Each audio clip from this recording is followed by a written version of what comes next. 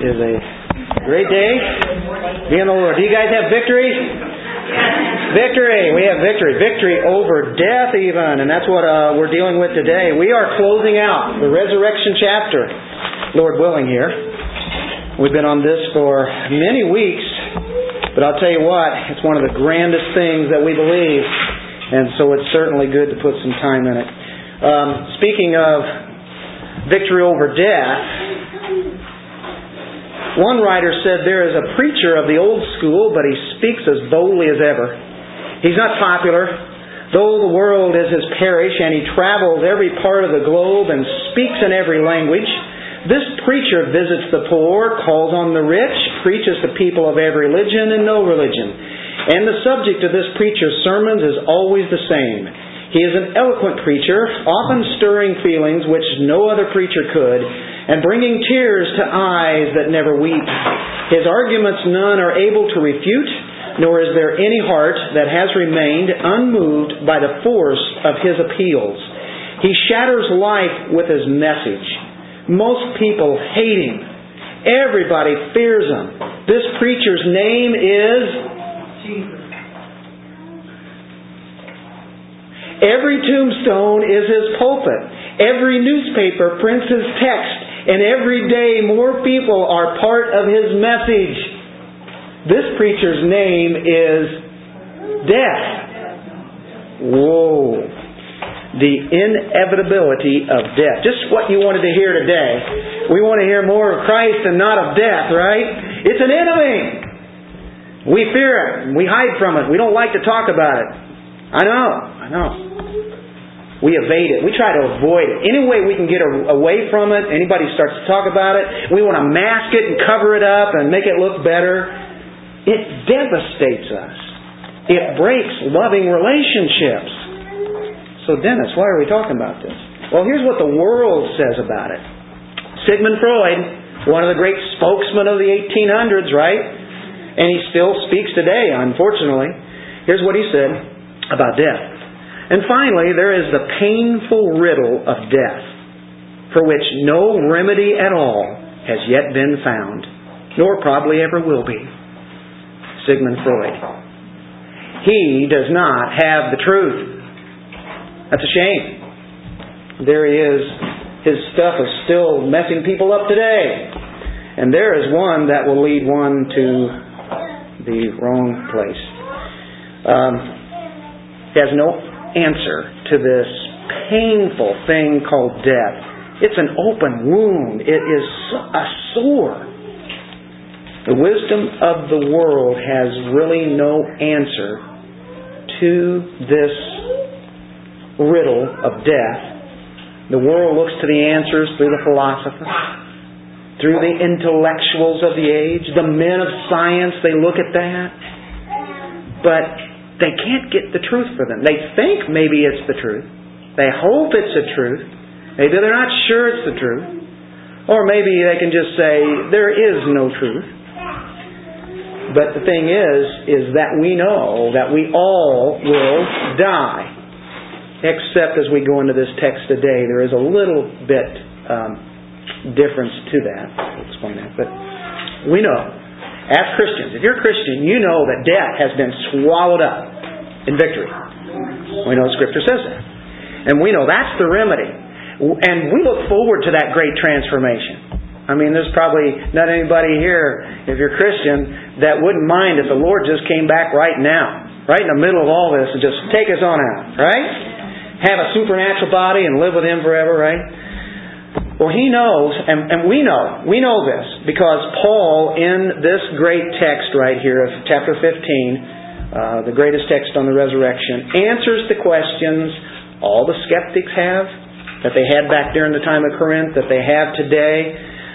He wraps all this up now in verses 50 through 58, as this chapter in his letter will be finally coming to a conclusion. So this is a high watermark. This reaches its peak. It's just like a song that just keeps building up, and then it gets to the crescendo, gets to the major highlight. And that's where we're at. Paul, I believe at this time, was taken to a different level.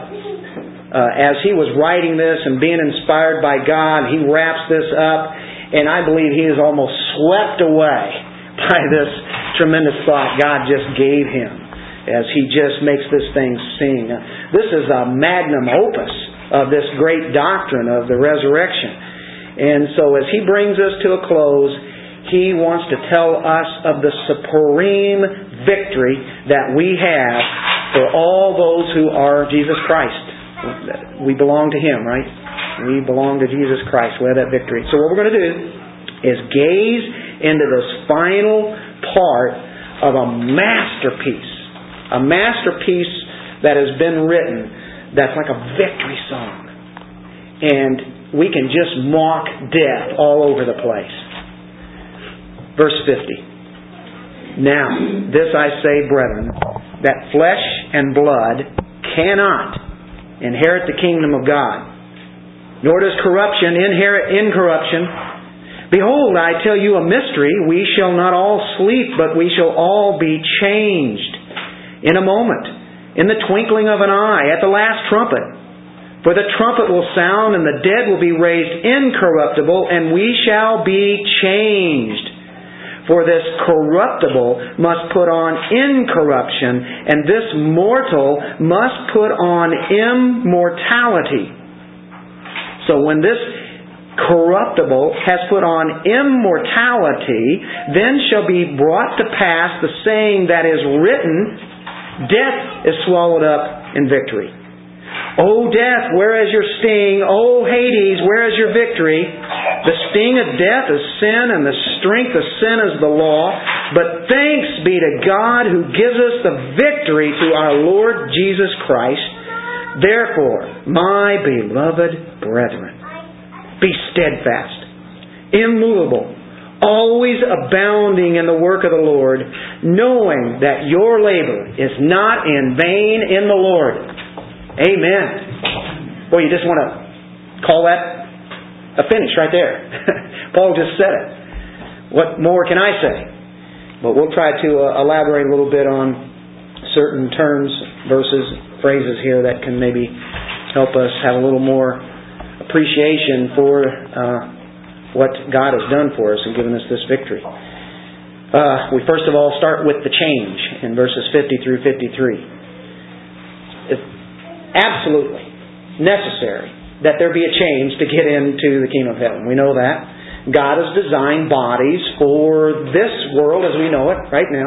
And they have been designed very well, thank you. They are amazing, these bodies. How we use them. But they're not fit for heaven. They're fit for earth, but not made for heaven at all. We need special equipment when we get into the very presence of God in a body, in the eternal state. Now that's what Paul starts off with in this section here. So he says, now this I say, brethren. I like that. I'm addressing you as brethren. And remember, all through Corinthians, as his letter has been addressing major problems, whether it be their boastfulness, arrogance, they were having different almost denominations, splitting off, and they had the Lord's Supper they were mistreating and taking each other to court and had sexual problems. Sounds like today. This is today. And the church is kind of like all part of this. Now, that's what he's saying. Now he calls them brethren. After all that, it seems like he's been hitting them hard, and he says, brethren.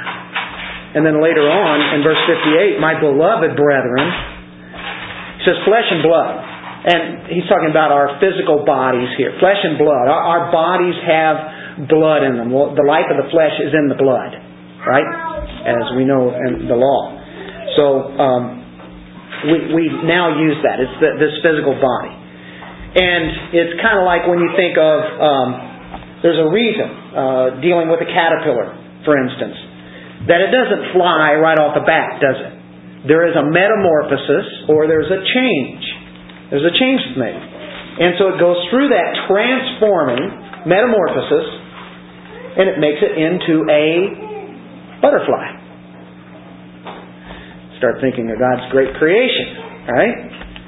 And so when we think of that, we think of this physical world that He has given us, and man, it is a blessing. Even as much as sin has affected this world, and we know it, and we deal with weeds, we deal with heat and humidity, and it goes on, it's constantly reminding us. But at the same time, you still look at it and say, boy, it's beautiful. You see the green grass, green trees. And God is so much of a God of variety. Then He gives us colors, splashes of red here, and yellows and purples. You're starting to see some of that all around the city, right? Different flowers that people have. And you know, wow, this is just gorgeous what God does. You know, even in a corrupt natural world that we have because of our sin, is still a lot of good things we can see in that. But we're only fitted for this physical world. We are not meant for the eternal. We die. We have to die. The little seed goes into the ground. We mentioned that last week. Then there comes a great change where the force of resurrection works. It's this great power. It brings forth a different body. The same identity. We're the same person, but a much better body. Because we can't inherit the kingdom of God, as Paul says. Flesh and blood. Now, the reason we can't do that because we live in a corruptible body. Do you know that? Your body is corruptible. Anything corruptible cannot inherit something that is incorruptible. We understand that, right? Very simple. But to the Corinthians, to these people who were doubting this, they were really having problems with this. They couldn't understand. And he says, it's not that you're going to be in the same body. They couldn't buy that idea at all. And he says, no. It's a body kind of like what you have now, but much different. These things decay. We know that, right? The human body is affected by disease. It's affected by death. Cannot inherit this incorruption. So we have to be made different. I think of Philippians chapter 3, for instance. A great verse on this. In verse 20. For our citizenship is in heaven, from which we also eagerly wait for the Savior, the Lord Jesus Christ. Are you eagerly waiting for Him? I mean, that should move us to live this kind of life here on this earth. But we're eagerly waiting. Look at this, though. Here's the promise. Who will transform... the transformers. We will be transformed. Our lowly body, it's lowly here, this earthly body, it's lowly. That it may be conformed to, look at this, His glorious body. These lowly bodies are going to be made in the image of Christ. Like His glorious body. According to what? To the working by which He is able even to subdue all things to Himself. That's the kind of power that God is going to do to bring us into these transformation bodies. Then I think of Romans chapter 8, verse 23. All creation groans, right? Earnest expectation, that's the whole context. Verse 22, for we know that the whole creation groans and labors with birth pangs together until now. All of creation. Well, they're struggling. They're struggling with all the heat and then the wind and then the hot heat again, and then they can turn cold. And I mean, they're treated pretty harsh. All of creation. Not only that, but we also, who have the first fruits of the Spirit, Jesus Christ, even we ourselves groan within ourselves, eagerly waiting for the adoption. Now, we have been adopted into the body of Christ, but there is an adoption where we have our new bodies. The redemption of our body. So he explains the adoption there. The redemption. Redeeming of our body. You're going to cash in the old body and get a new one. What a deal. Can't pass that one down, can we? So we go back to our 1 Corinthians 15. And it says in verse 42, so also is the resurrection of the dead. The body is sown in corruption. It is raised in incorruption. It is sown in dishonor. It is raised in glory. It is sown in weakness. It is raised in power. It is sown a natural body, that it is raised a spiritual body. There is a natural body and there is a spiritual body. Now, whenever we come now to our text, as I say, brethren, that flesh and blood cannot inherit the kingdom of God. What's the kingdom of God? What is it in this context? Well, the kingdom of God can be taken in different ways depending on what text you're at. One sense of the kingdom is that He is the king over all of creation, over everything. Even right now, He's the king, right? And that's over everybody. And that's a kingdom there. So that's one sense. That's a very general sense.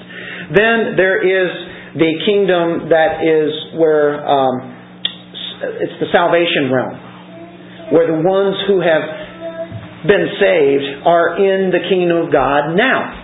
We're already in that kingdom. Even though we don't see it, we don't feel it, we're in the kingdom spiritually.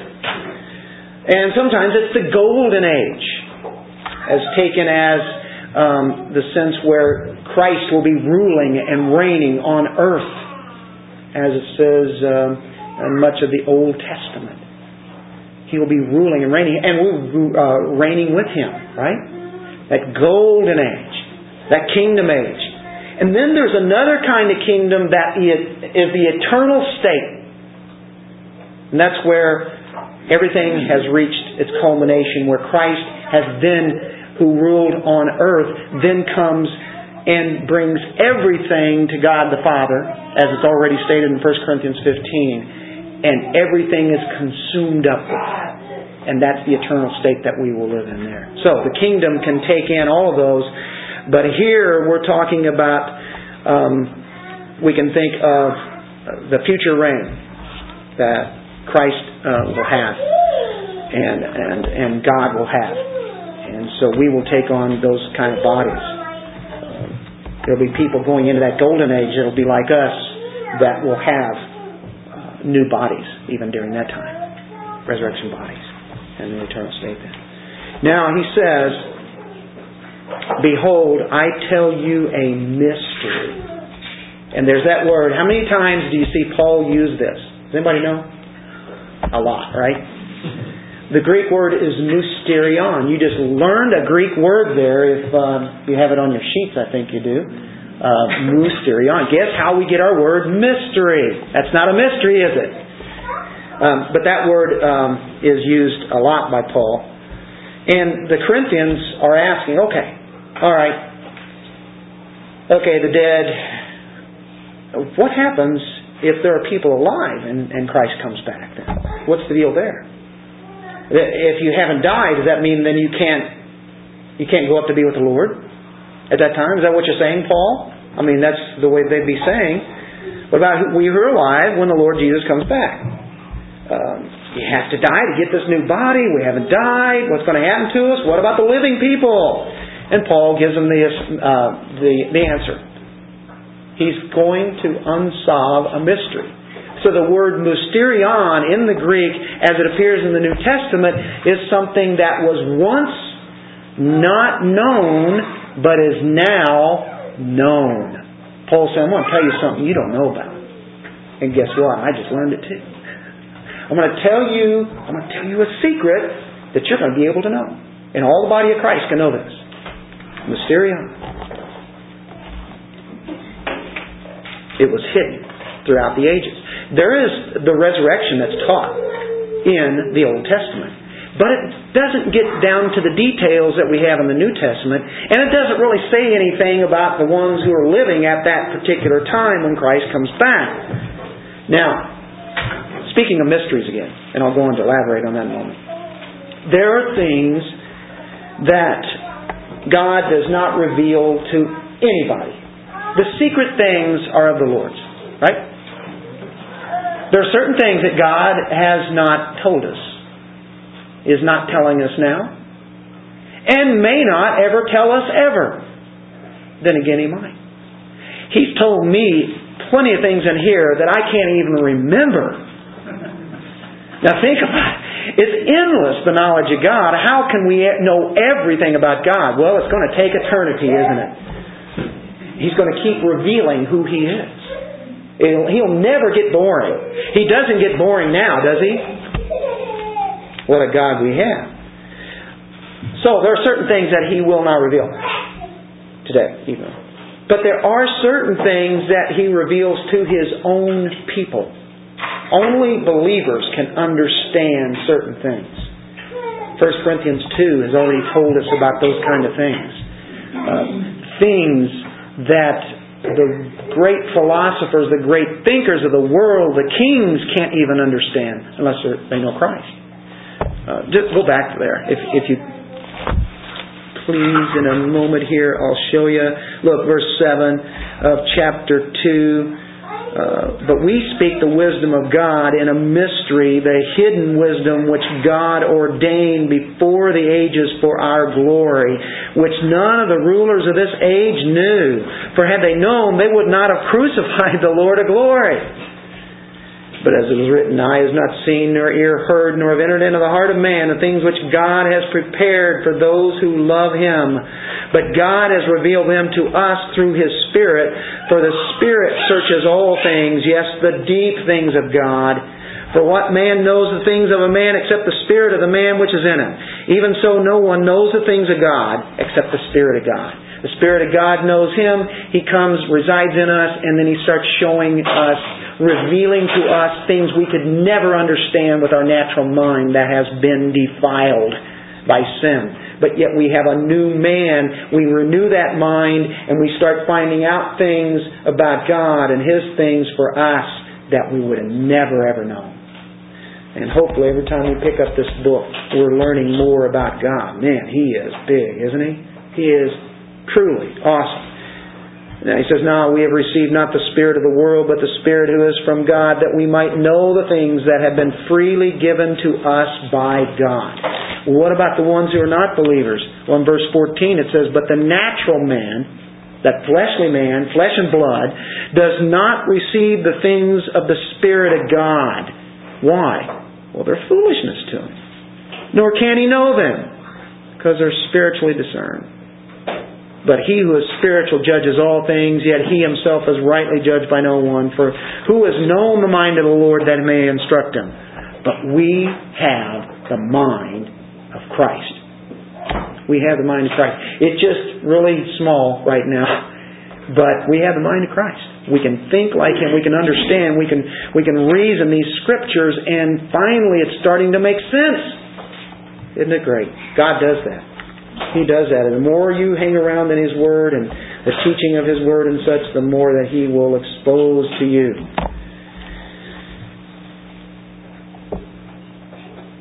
Paul identifies that he's a preacher of the mysteries. Now, I think it's a tremendous privilege. Even the Jewish people, even the leaders, even the godly people, the prophets and the priests, if they were godly of the Old Testament, they did not know many of the things that we know today, and God held that back from them. But the curtain has now been opened. In these last days, He has revealed Jesus Christ. And now we can look at Him and see the fulfillment in that. There will be some, here's the mystery, who will not die. They will just change instantly. I mean, just like that. You can't even do it in the blink of an eye. That's how quickly you're going to change from this body to that. Man, wouldn't it be great right within the next hour, half hour, 10 minutes. Just like that. You'd be looking at this body, the next thing you know, you're like that. Just that quick. And he'll explain that in a second. Those people that are alive, if it's us, will not have to go through a death process. It's all right with me. But they will change. They will change. Verse 51, behold, I tell you a mystery, we shall not all sleep, and that's the idea. Our bodies go to sleep. Absent from the body, present with the Lord. Our spirit goes to be with the Lord. What happens to the body? What goes in the grave? It corrupts, it rots, it decays. And you can say, well, okay, how can God get those bones and the flesh and everything back then? See, that's the way they were thinking. Hey, listen, God created the world, created in the 6 days, 7th day rest. If He can do that, if He can do these little bitty cells that we have that are tremendous, that we don't even know about, and make all the things out in the world, out in the universe and all that, He can do anything. Why couldn't He bring a body back? Well, that's what we talked about last week. And so the sleep idea is the body is sleeping. We're waiting for a new body as we're with the Lord. If we die. But some people are saying, hey, listen, I may not have to die. Well, great. That's all right. What a privilege. We may never have a funeral. Possible. May never have some kind of a tombstone. You may not ever have to have a coffin that they put your body in. They may never ever sing your favorite hymns around your grave. Because Jesus may come. Could come. I may not die. Wouldn't that be wonderful? Paul is telling this to people that have never heard of this. It had to blow them away. This is what he's finishing up with. He says you may not have to die. But we know they did. I don't think there are any Corinthians around it today, right? If they were, they wouldn't admit it. No. They all died. But it sure would be the icing on the cake. But if I die, well, everybody else has too anyway. The dying of the seed until the new life comes forth. 1 Thessalonians is a great passage to correlate with this. 1 Thessalonians chapter 4, verse 16. For the Lord Himself, that's Jesus, will descend from heaven with a shout, with the voice of an archangel. It's going to be loud when He comes back. And with the trumpet of God, and the dead in Christ will rise first. And He explains here. Then we who are alive, it's almost like Paul was expecting maybe this will happen in his lifetime. And that was okay. I think every generation has looked to that point that Christ could come back in my lifetime. Well, I can tell you one thing for sure. We are a lot closer than they were. I can't tell you for sure it's going to be in my lifetime, but I sure like to think so. And I kind of live for that. I mean, if I die, I die. Okay, that's okay. But see, this would be a cool thing. Wow, you were one of those? She didn't even have to die. You just changed, didn't you? We are alive, remain, shall be caught up together with them in the clouds to meet the Lord in the air, and thus we shall always be with the Lord. By the way, there's comfort here. Therefore, comfort one another with these words. Is that great comfort? He's telling them, hey, listen, I know you have questions about this, and they were wondering, hey, is it too late for us? Maybe Jesus has already come back. Or how about the ones who are dead? Are they going to miss the rapture because they already died? That's the kind of questions they had. And Paul says, no. The dead, matter of fact, are going to rise up first. They're going to go up with Him, and then we who are alive, who remain here, then we'll be caught up with them. That's the order that the Lord has. This is the rapture. The word caught up is, we have a Latin word that comes with that, rapio. I've explained this before, but it's how we get our English word rapture. A lot of people say, we don't believe in a rapture, do you? And go, well, actually I do, because but I'm using that really the Latin base. But a lot of people don't like it because of all of the fiction books that have come out and everything, and people get all worked about it. But yeah, I believe in the rapture. Well, if you don't, what hope do you have? What are you talking about? I've heard people say, I have to correct them and say, well, this is what it means here. Caught up. If you have trouble with the rapture word, saying that, do you believe in being caught up? Well, of course I do. Well, good. Okay. If you want to speak Latin, then you're raptured. But the English now is there, and that's why we have that word today. So don't get too worked up about it. It's okay. That word's okay. There's a Greek word for it too. It means the same thing. To be caught up, to be snatched, to be taken away. That's the idea. You look forward to be taken away, to be snatched up. Now, we did the Philippians 3:20 and 21. We shall all be changed. Okay, that's the changing. Who's going to be changed? Everybody in the world, right? Everybody who's alive and whoever who has died. Not in this sense. Not in this kind of resurrection. This is the first resurrection, as Revelation speaks about. This is the resurrection of the ones who are in Christ, who are believers. What's the process? Well, it's not a process over a length of time. Like a metamorphosis when you think of a caterpillar and then turning into a butterfly. It's an instantaneous, radical change. It's a recreation in a moment. And I want you to try to focus on this word in a moment, in verse 52. In a moment. The word is atomos. And if you take the OS after those first four letters, what do you have? Atom. And that's how we get our English word atom. So Greek is not so hard after all sometimes, is it? It defines it a little better. What is an atom? Well, it's something that they were amazed back a few decades ago. Just a few decades ago, they found out that they could split the atom. That means it was so small before it couldn't be cut, couldn't be divided. That's as small as they could break down this particular item here. And finally, when they did, so they did, and so they were able to cut that and find out what's in the atom, right? It's the smallest time here that can be, as he speaks in a moment. This is the smallest that any time can possibly be. It cannot be cut, cannot be divided. It would be a fraction of a second. A second is 1001. That's pretty quick if your body changed that quick, right? Or you can say it's a split second. Well, let's divide it in half. And you're changed. Well, no. It's still quicker than that. We say it's like a twinkling of an eye. It says here in this text, so that means the blinking of an eye. No, it's quicker than that. It says the twinkling. And that's not a blink. It's as quick as light from the sun hitting the eye. I mean, as soon as you step out from darkness into the light, how quick was that? Well, as soon as you stepped out into it. It was dark and then boom, it was light, wasn't it? I've got the scientific term for it. It's like a nanosecond. You know nano. I mean, that's pretty small, right? Okay, I want you to divide this down.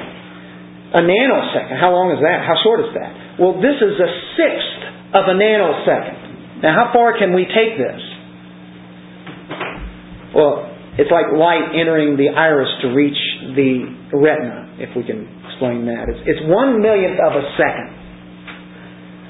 That's the idea. Or it's 1,000th of a microsecond. How about that? That's a little easier, isn't it?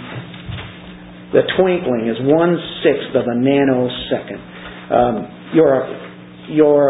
The twinkling of an eye, when you blink, that's a rapid movement. But the twinkling here is much faster than just a blink of an eye. It's the twinkling as the light hits it. Imagine the people in hospitals. People with broken legs, people with cancer, people who have suffered for years and years, and they're in places that they would love to be able to live a normal life, and they can't. And all of a sudden, in a sixth of a nanosecond, they're changed. There they've been suffering with these bodies for that long. That would be an amazing thing. Terminal illnesses. This is a radical change. Transfer from misery, boom, from misery and pain to the perfect body that quickly. That's remarkable. Well, when? When is this? When? Man, I can't wait. When is this going to happen? Well, Paul's going to tell us. At the last trumpet. Okay, when's that? What, the last trumpet? Just like it gets to that sixth of a nanosecond or whatever, I can't really tell you what that really is. I tell you that light hitting the eye, but can you really understand that? And the last trump. Well, we saw in 1 Thessalonians 4, we just turned to there earlier, right? 1 Thessalonians 4 and 1 Corinthians 15 are really great, probably the two best chapters on the rapture, Christ coming back for us. The Lord Himself will descend from heaven. There's a shout. Then the archangel has this voice, and then there's a trumpet of God that is blown. In 1 Corinthians 15, he talks about a trumpet, the last trumpet. Has there been any other trumpets blown yet? I don't know. Maybe there will be. But what was the idea of the Old Testament trumpets? It might help us a little bit. Or back at the time of Paul. Well, they would use trumpets for a lot of different things, but it was to announce that the soldiers get ready for battle. Maybe festivities. There's going to be the feast that is going to come. Announcements. And also the end times. This is a signal for the dead to rise up out of the grave in a sixth of a nanosecond. The last trump was an expression that Paul understood. You have a Roman army, and the Roman army would be in camp, and the camp was about to be broken up, and they were going to move on to the next place, the next battle, next field. It might be in the middle of the night, might be in the middle of the day, but there would be a trumpet blown. The trumpet would be sounded, and it usually sounded 3 times. So the third trump was called the last trump. The last trump. And that was a sign. No further order is needed. This is it. The orders have been given. The last trumpet has been blown. That's it. Won't that be wonderful? That's it. We're going to march away. Something quicker than marching, all right? But there's going to come a day, possibly very soon. The last trumpet will sound. We'll march away, and it'll be one awesome parade. And it's going to be instantly as we go there. Look at Exodus chapter 19. There was a trumpet blown there, and this is where we are at a great mountain where the 10 Commandments were going to be given, and Moses was going to go up into that mountain. And this is at Mount Sinai. Everybody's heard of Mount Sinai. The Israelites were gathered around the mountain, and they were going to meet the Lord.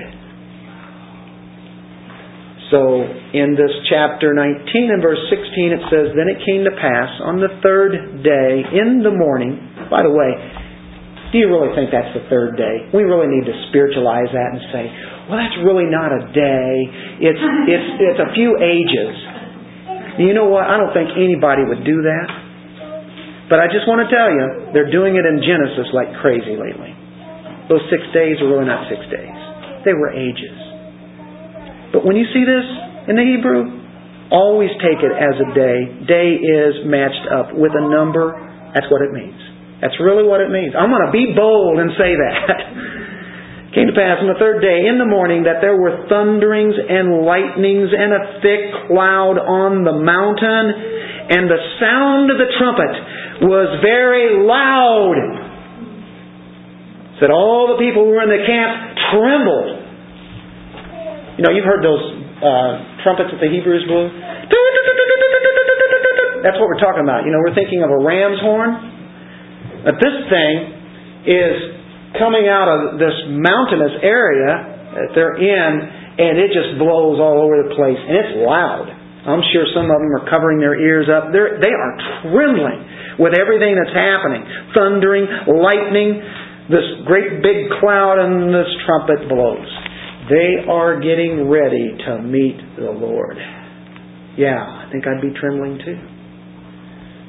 The trumpet was blown. This is a summons trumpet to meet God. Look at Isaiah 27:13. I think one would realize how holy God is if they were in that kind of presence. That's the fear of God that was established there. So it shall be in that day the great trumpet will be blown. They will come who are about to perish in the land of Assyria, and they who are outcast in the land of Egypt, and shall worship the Lord in the holy mount at Jerusalem. This is a future worship here of regathering Israel on this Mount Zion with other nations. They will worship God. Mount Zion, Jerusalem. They will come there. The trumpet there announces that. John 14:3. Everybody knows John 14, right? Jesus is telling the disciples that night, before they're going to kill Him, that He's going to leave. Let not your heart be troubled. You believe in God? Believe also in me. In my Father's house are many mansions. If it were not so, I would have told you. We're not going to each have our own little mansion. There is one tremendous, glorified mansion, palace, residing place that God has. And He's preparing us a fabulous, fantastic, awesome room that's going to be adjoined. That's all a part of this one household. We're all together. That's the idea of that. I go to prepare a place for you. And if I go and prepare a place for you, I will come again and receive you to myself, that where I am, there you may be also.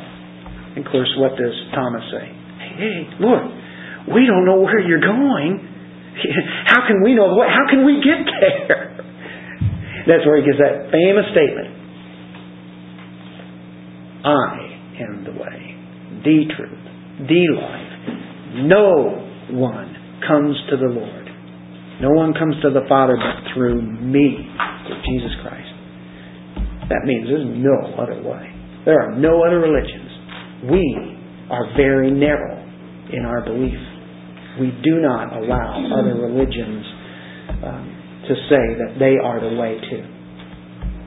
Because Jesus just made a great statement here that He is the way. That's the only way we can get there. And He's the one who will radically change us as we meet Him. Now in 2 Corinthians chapter 5, that's the other Corinthians. 2 Corinthians chapter 5, verses 1 through 5. He was giving them a little bit more information the next time he wrote a letter. For we know that if our earthly house, this tent, is destroyed, we have a building from God. We're in a tent right now. What does a tent tell you? It doesn't last very long, does it? A tent is temporary. We have a tent. Okay? It's going to be destroyed. But we have a building from God. A house not made with hands, eternal in the heavens. For in this we groan earnestly, desiring to be clothed with our habitation which is from heaven. If indeed, having been clothed, we shall not be found naked. For we who are in this tent groan, being burdened. Not because we want to be unclothed, but further clothed. That's really what we want. That mortality, we're mortals, may be swallowed up by life. Now He who has prepared us for this very thing is God. Now look at this. Look at this. Who also has given us the Spirit as a guarantee. He guarantees it. He backs it up. And you know that because the Holy Spirit lives in you. He tells you that as you read His Word. You are assured that that will happen. He's prepared us for this very thing. The ultimate. We need a new body to clothe our spiritual being. Right? That's what Paul's saying there. One man said, I really don't fear death. I just don't want to be there when it happens. I think we would probably all kind of say that, wouldn't we? We have normal attitudes. I know we're Christians, but there's reality all to this. And I like the idea of the rapture, but in the moment, in the flash of a light, that's exactly what will happen to some. What, do you think it's far away? Well, it's nearer than it's ever been. Is that fair? Nearer than it's ever been. Now, part 2. Can you believe that? Part 2. Okay. 1 Corinthians 15. Where are we at?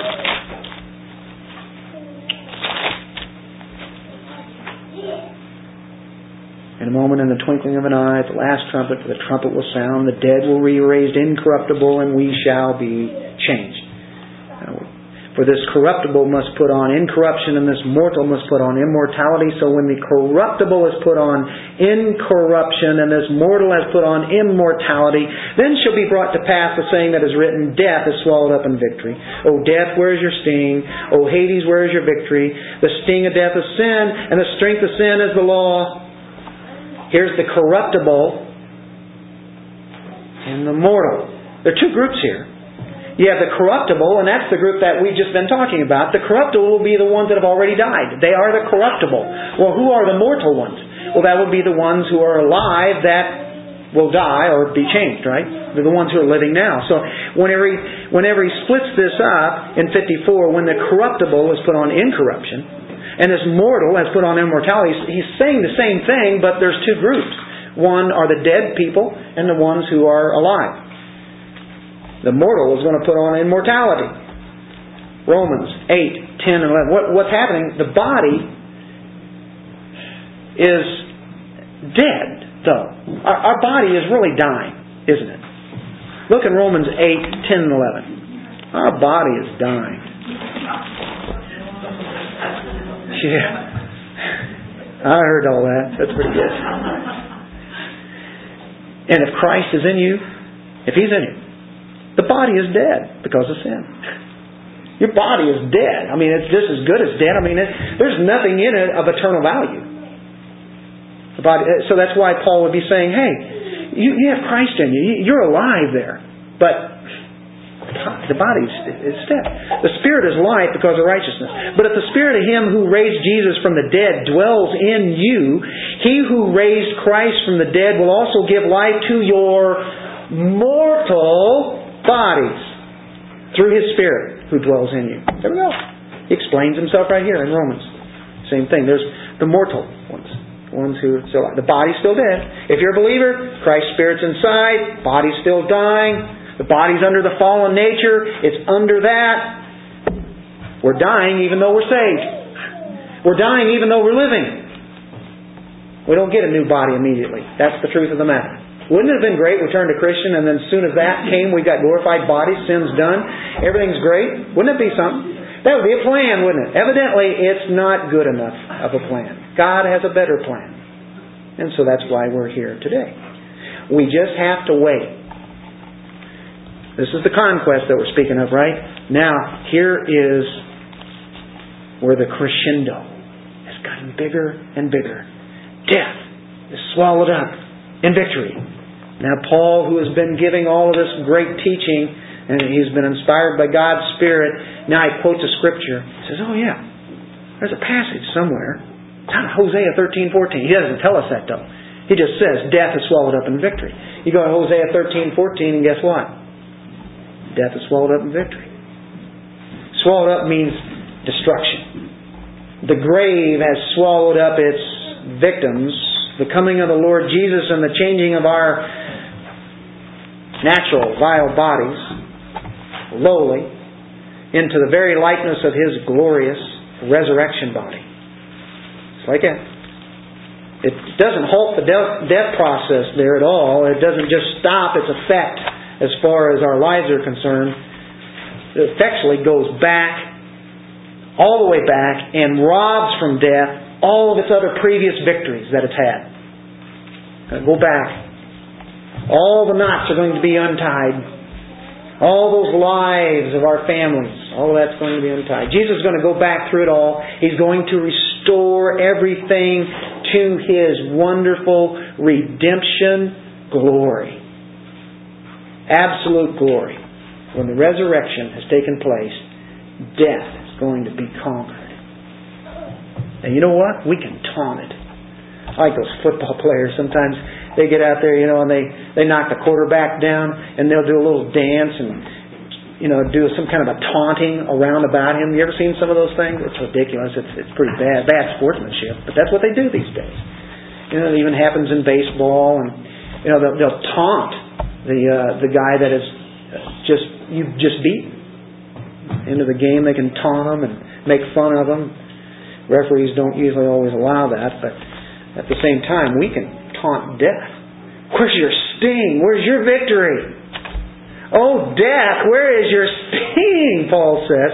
Oh, Hades, where is your victory? Where's your sting? Where's your sting? The stinger of a bee is very sharp. It's an organ, actually, that they have. And it's connected with a poison gland. Alright? So when a bee stings, what it does, it leaves that organ in you. There are wasps and such. And that stinger actually is put in the victim. There's been a sting anyway. I'm led to believe that, at least I know about wasps, if they sting once, that's really it for them. Or I have to wonder what happens to the bees. Well, if it leaves its stinger and the stinger is now gone, it's lost its ability to sting. And it's not effective anymore. You take a stinger away from a bee and what is it? It's flying around. It can't do anything. It might be able to go into those flowers and take that sweet stuff out of there, Boy, that's really It's kind of mean, though. You're around trying to pull weeds out or do something, and there's these bees flying around you, and they don't like you being around. And they go by and give you a couple or three warnings, and then they blow that trumpet on you, and then that's it. Oh, death, where's your sting? Can we answer that question? Where's your sting, death? Do you know what death would have to say? Death would have to say this: my sting was put into Christ at Calvary, and because it's in Him, it'll never be in you. We are new people. We've already been born again. We are new creatures.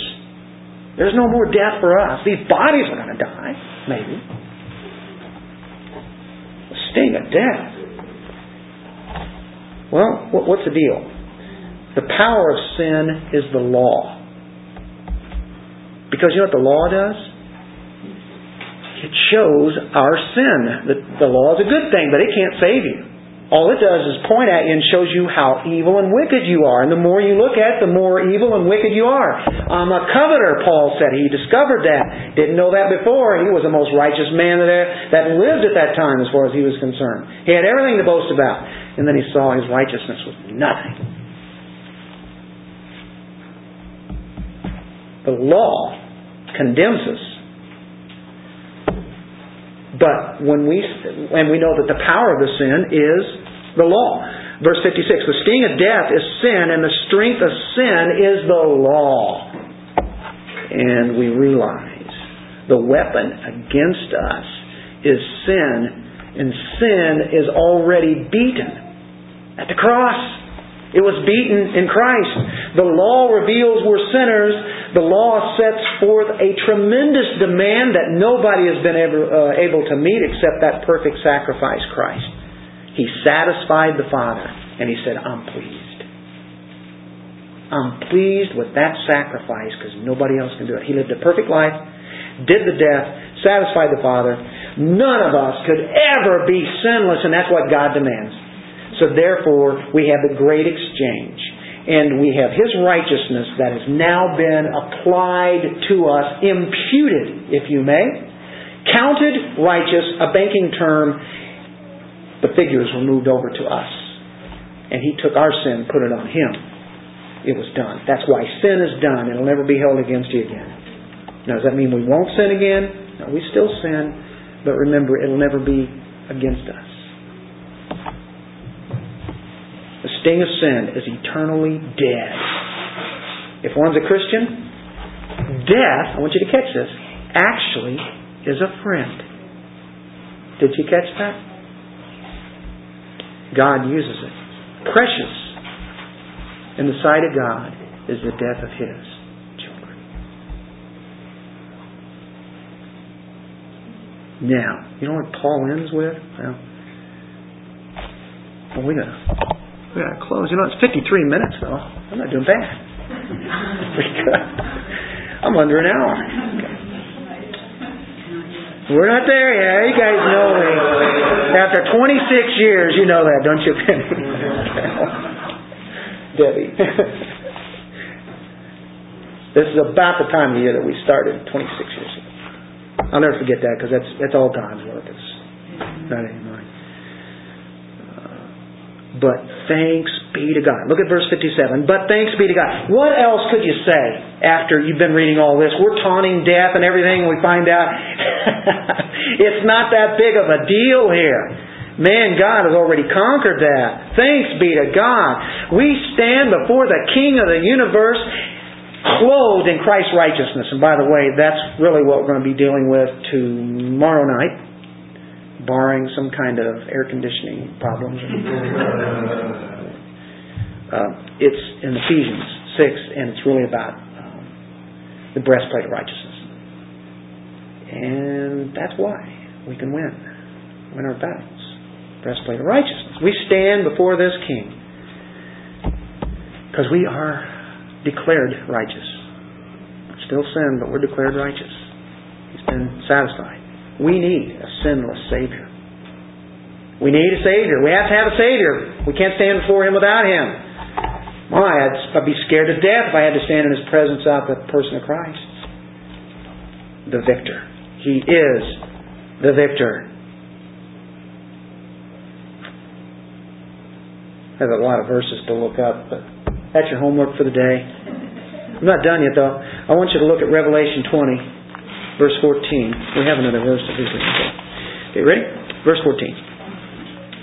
Then death and Hades were cast into the lake of fire. This is the second death. We're not there. We don't have a second death. Our bodies die once. We are born again. Anyone not found in the written book of life was cast in the lake of fire. Everybody at that great white throne judgment is going to be cast in the lake of fire. There's the judgment. Chapter 21, verse 4. And God will wipe away every tear from their eyes. These are believers. There should be no more death, nor sorrow, nor crying. There should be no more pain, for the former things have passed away. There you go. All things made new. You know what? As far as Christians are concerned, what about death? Well, it's kind of like it's been declawed. It's been defanged.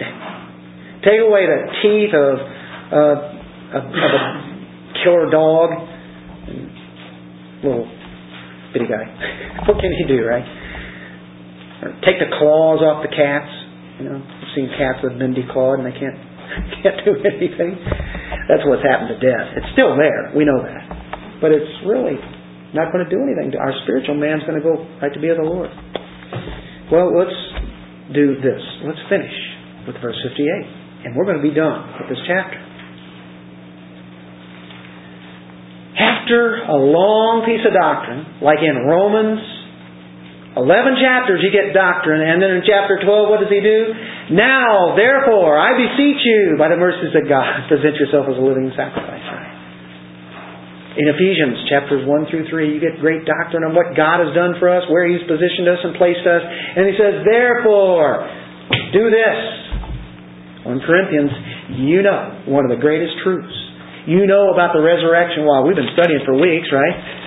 You've heard it for years. After that, he says this, now. Here's what you do with it. Just to have great doctrine is not good enough. It doesn't make it. It has to be put into the walk. What good is a resurrection without? What you believe is going to make a difference in how you live. If you really look at this resurrection in the way that Paul looked at it and the way we've been looking at it, then it should tell you that, hey, I'm going to live my life accordingly because this is incredible. There is nobody that has this kind of thing to offer. This must be the truth. I'm going to examine it. If it's not the truth, I don't want it. But if it's the truth, there are no other options. I better pay attention. I believe the resurrection. Okay. Therefore, my beloved brethren, these nasty sinners in Corinth, and they're called what? Beloved brethren. We all are. If you're a Christian, we're in the fellowship of God. It's sweet. Beloved brethren, here we go. This is easy to outline. Be steadfast. Right? Alistair Begg called this the so what. You've had all this doctrine. Okay, so what? Big deal. Okay, you got a great big God. So what? And you finish it off. Okay. Because of this, you be steadfast. Because God will hold nothing against us, and we're going to get glorified bodies, and we should be joyous, and we want to live lives right now worthy of our calling. The Corinthians were wavering. They were staggering. They had doubts about this resurrection. And Paul says, be steadfast. I mean, don't move. Don't move. Hedraos. It means to be settled. To be firmly convicted. You know what? I compare it to Ephesians 6, where it says, put on the belt of truth. You guys remember the belt of truth? We did that last week in Ephesians 6. The belt of truth. Being committed to the truth, to the faith, to the whole counsel of God. Be steadfast. Don't let anybody come along and bring in some kind of false doctrine, whether it be something about the resurrection or whatever. Ephesians says they're tossed about to and fro by every wind and doctrine. They're moving, the waves move them all over the place. Just being crashed up against the shore and knocked off. And he says, be steadfast. Be settled. Be firmly situated to the truth. Be convicted by it. Be firm in your doctrine. Don't be tossed about. Next one is just one that just multiplies it even more. Immovable. The word here means motionless. It amplifies what steadfast is. He says, I want you to be so steadfast that you have no emotions. Don't be moved away from God's will. Standing absolutely firm. Don't be bouncing around out there. And then he says, abounding. Always abounding in the work of the Lord. Abounding is like overflowing. It means to overdo something. To do something that is completely over and above. You know Jesus did that? He did that for us. God has abounded in the great grace that He's given us. I mean more than enough, right? He has certainly overflowed. He's gone over the top. You heard that expression? God has gone over the top for us. So we should abound also. We have a tendency not to do that. We have a tendency not to serve the Lord. I'm tired. I just would rather sit. I don't want to deal with anybody right now. We have a tendency to not do a lot of work or service. We have a tendency to just to sit on our duffs and not really do anything in the Lord. Because I have worked hard today and I just don't want to do that anymore. I've done that. I paid my dues. Baloney. We battle this. We really do. Are we really serving the Lord? Are we serving others in this church? We should abound in doing the work of the Lord. We really should. This is a good work for those who work and pray and give witness and live and sometimes suffer. Just keep doing it. If you're doing that, just keep doing it. Abound in that. Look what the Lord did. If you're not doing it, then start doing it. Serve the Lord. You know what Jim Elliot said? He wanted to be a flame that burned out for God. You know what? He did. He was killed. He was a martyr for the faith. He was the one who said, He is no fool who gives what he cannot keep to gain what he cannot lose. Can I say that again? He is no fool who gives what he cannot keep to gain what he cannot lose. That's why God said, well, I'll take your life and give you the glory of a martyr in heaven. Such for Jim Elliot.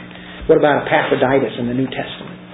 Don't hear too much about him, but we know that he suffered to the point of death. He was a brother, a companion, a laborer, and a fellow soldier. And Paul said to him that he was near unto death for the work of Christ.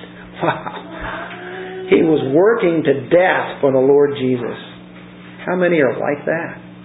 We have so many other things happening today. So many things to take our attention. Well, end on a high note here. Here we go. End of 58. Knowing, you know this, that your labor is not in vain in the Lord. As you're living this Christian life, it's not empty. It's not vain. Don't give up. There's a reward that the Lord is going to give you. He's already given us eternal life, but there's a reward. Whatever your service is, it's worth it. I don't care what it is. It's not a waste. Your labor is not in vain. It's not a waste in the Lord. He knows. And there's something even better as we look forward to. One last passage, we're done. Revelation 22:12. Catch this. Boy, what a high note to end on. And behold, I am coming quickly, and my reward is with me to give to everyone according to his work. Whatever work you have done in the Lord legitimately, that He is going to reward you. And we say, Amen. It's not in vain. Everything that we live for, all this doctrine that we've heard, folks, it should move us to live for the Lord's glory in everything. Thank you for paying such attention. What a great chapter that is. And we will continue on with chapter 16, Lord willing, next week, unless He comes back. Let's pray.